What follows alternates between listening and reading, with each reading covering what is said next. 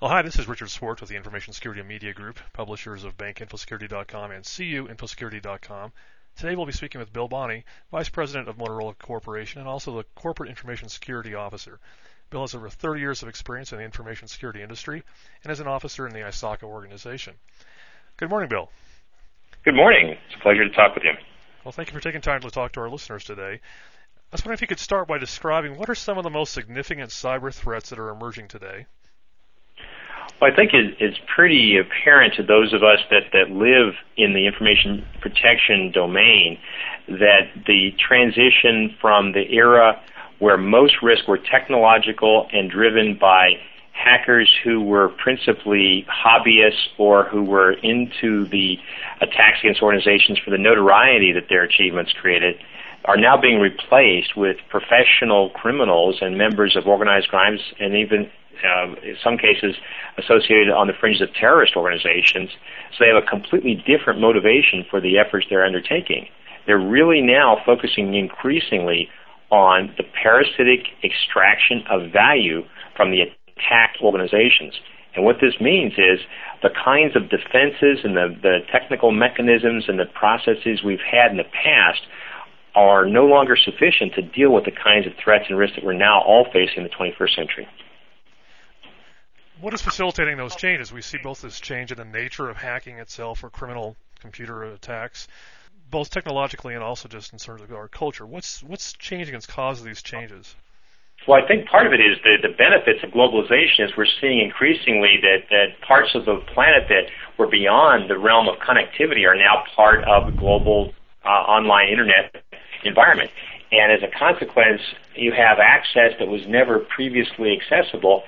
And the wide variance in both the degree of skill, the nature of the experience available to the organizations that are providing that connectivity, as well as the personal motivations of the global population. I mean, it's well-known fact in crime statistics, if you take any given population of a given size, a small percentage, in fact, are going to be willing to create havoc or commit crimes and do things that are inappropriate. When you vastly increase the population that has access, you therefore vastly increase the potential for people who have those kinds of antisocial behaviors to be part of that online community and therefore make the effort to come after us. What about the rise in the sophistication level of malware itself? What's driving that? Well, I think it's consistent with the emerging trend towards targeted attacks and extraction of value. The original when I started in this field in the 80s, even the simple viruses, the monkey, the brain, those sorts of things required spreading through means of floppy diskettes and physically passing of device drivers around. As we've gone to increasing use of standardized platforms, it makes it easier for the writers of those malware to set up common means and exploit common vulnerabilities. And then when you have that large population that's now getting access, in many cases early in their experience and their learning curve, they remain vulnerable to the attacks using social engineering and other mechanisms that might cause them to do something that they don't even realize is inappropriate. So the combination of standardized platforms, standardized applications, much of which enables the e-business and online banking and other applications that we benefit from, also make it increasingly easier for the antisocial elements in the global community to attack those kinds of beneficial capabilities through what looks like otherwise official-looking email messages or websites that have been doctored or modified in some fashion to allow the downloading of Trojan software or other key logging software or bot type of software that all can be used against the individual or against a financial institution or a business or other online organization. Well, how should banks or other financial institutions be preparing their incident response capabilities given this new threat picture? Well, I think what's going to happen is I think the sort of community-based response model that has served well in the physical world is something that's absolutely essential now in the cyber and online world. Increasingly, institutions need to be competing on the benefits that they can provide their particular customers or the communities they service, but there needs to be a willingness to share across boundaries the types of experience that have been detected and to build that consensus and that capability.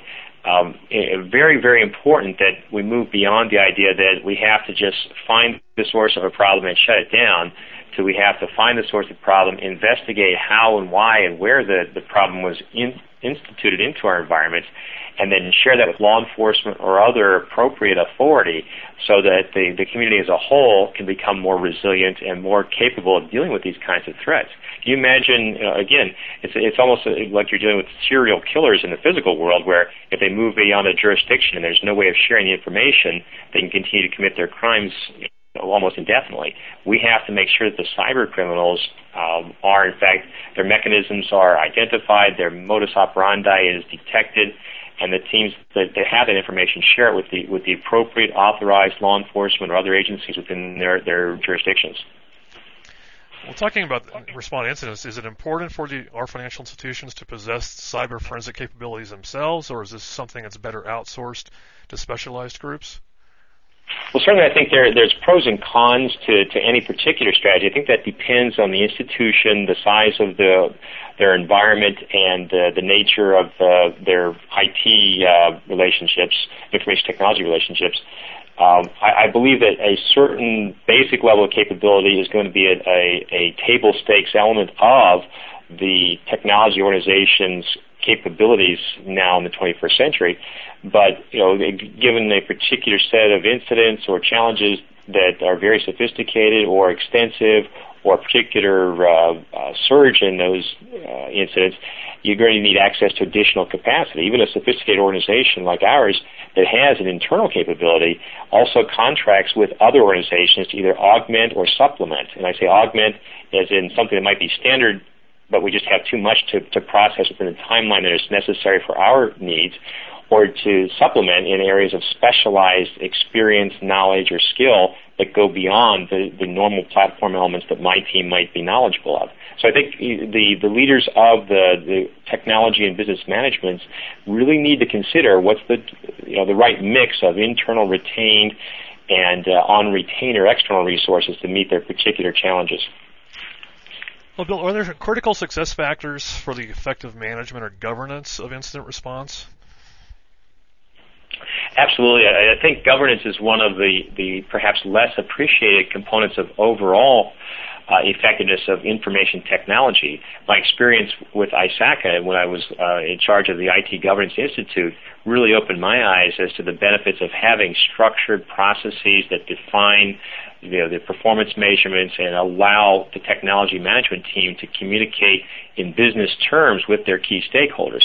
Similarly, within the incident response and the security protection area, there's a need for that same kind of discipline and rigor and alignment to the values of the particular institution or organization. Left to their own devices, technology folks will do their best to do what they think is the right things, the right way, for the right reasons, but the governance process ensures that all the stakeholders are appropriately informed, have the ability to exercise the appropriate oversight and provide direction and guidance to ensure that the team delivers the results that are necessary for that organization. Was there a key lesson that you've learned in your 30-year career that you could pass on to our listeners in terms of how best to protect their intangible assets? Well, I think the first lesson is to have someone who actually is responsible for this from an operating perspective. Traditionally, and necessarily within the U.S. Legal and regulatory community, lawyers have to play a key role in intellectual property protection because they are, in fact, the most knowledgeable about the laws. However, to augment that legal expertise requires a specialized set of skills and experience that deal with the operating mechanisms that exist within information technology, that exist within the traditional physical or corporate security functions, that understand the HR, human resources, capabilities and limitations of policy and process. So the combination of having the right policy, process, awareness, and technologies is really the way to manage the risk to those assets that in the 21st century are increasingly the nature of how competitive advantage is gained and maintained. So having people that have that skill set, having the accountabilities for that, will go a long way towards building the program to be responsive to the new challenges to those assets. Well, what skill set should a information security officer be looking for in new candidates today? Well, I think as with many technology leadership functions, it's increasingly important to be well-grounded in the business of the organization. If the staff members can be part of a banking community, they need to understand how banks work, how they generate their profits, how they serve their customers, the value that they create in the communities they serve. Absent that kind of grounding, there's the risk that a purely academic set of solutions might be implemented or advocated that could really be harmful to the ability of that organization to serve its constituents and stakeholders. So being well-grounded in business, as well as having a solid technical foundation, and then a willingness to learn and adapt and grow with the challenges that we're going to face. It's a very dynamic field. Saying that you've done this 20 years ago in a mainframe environment, and therefore you're well skilled to deal with the mobility challenges of the 21st century, unless you've been investing in time, in training, keeping up with the various developments, both in the hardware and software, as well as in the societal dimensions of how technology is used, or people run the risk of becoming obsolete in their skill set. So having people who are willing to grow, willing to learn, is a key part of that skill set as well. Well, how would you evaluate the state of information security today? How good of a job are we doing at winning the war?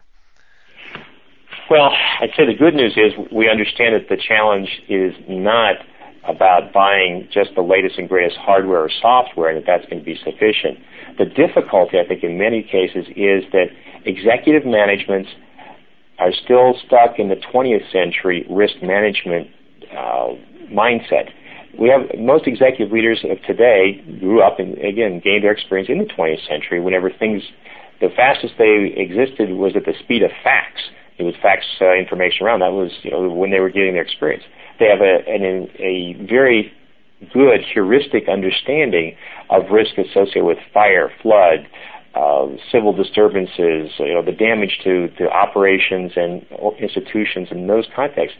I do not think 20th century executives are quite yet skillful and haven't yet developed a gut instincts as to the real nature, extent, speed, and the consequences that can attend to serious cyber incidents.